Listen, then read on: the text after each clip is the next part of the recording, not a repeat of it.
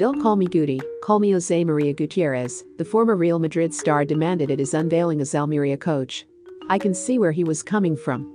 As Guti the footballer, he had earned the reputation of being gifted but inconsistent, a tag that doesn't really go with the job he now has. A great player, capable of flashes of brilliance such as a backheel that remains etched in the memory, he maybe should have been a bullfighter, a profession in which individual moments of magic are remembered better by the watching public than performances over the piece.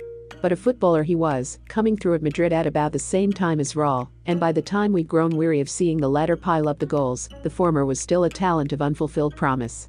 He was most certainly still Guti when he came out with his famous line, "If I don't go out at night now, when am I going to?"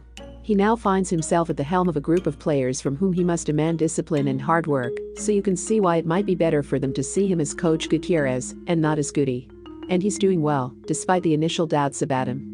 After all, Almeria weren't doing it all badly when he arrived. Under his predecessor, the Portuguese Pedro Emanuel, they had got themselves into the playoff places. The suspicion was that Turki Al-Sheikh, the Saudi sheikh who owns the Segunda Division club, was blinded by a desire to make a media splash, and the new coach came in for no shortage of criticism in his opening weeks in charge. But he has silenced the doubters. His decision to play out from the back, he even dropped his anchorman into central defense, was criticized for being too dangerous, but is now starting to be accepted. He has also got people on side by getting the forward partnership of Juan Munoz and Darwin Núñez delivering the goods. Almeria now sits second in an automatic promotion spot and are within range of leaders Cadiz. It's only been 3 months, but, having shown a willingness to take risks and been vindicated in doing so, Jose Maria Gutierrez is proving he's got what it takes to be a fine coach. Curiously, he is blossoming just as Raul, a performer of such consistency in his playing days, is unexpectedly faltering in the Castilla dugout.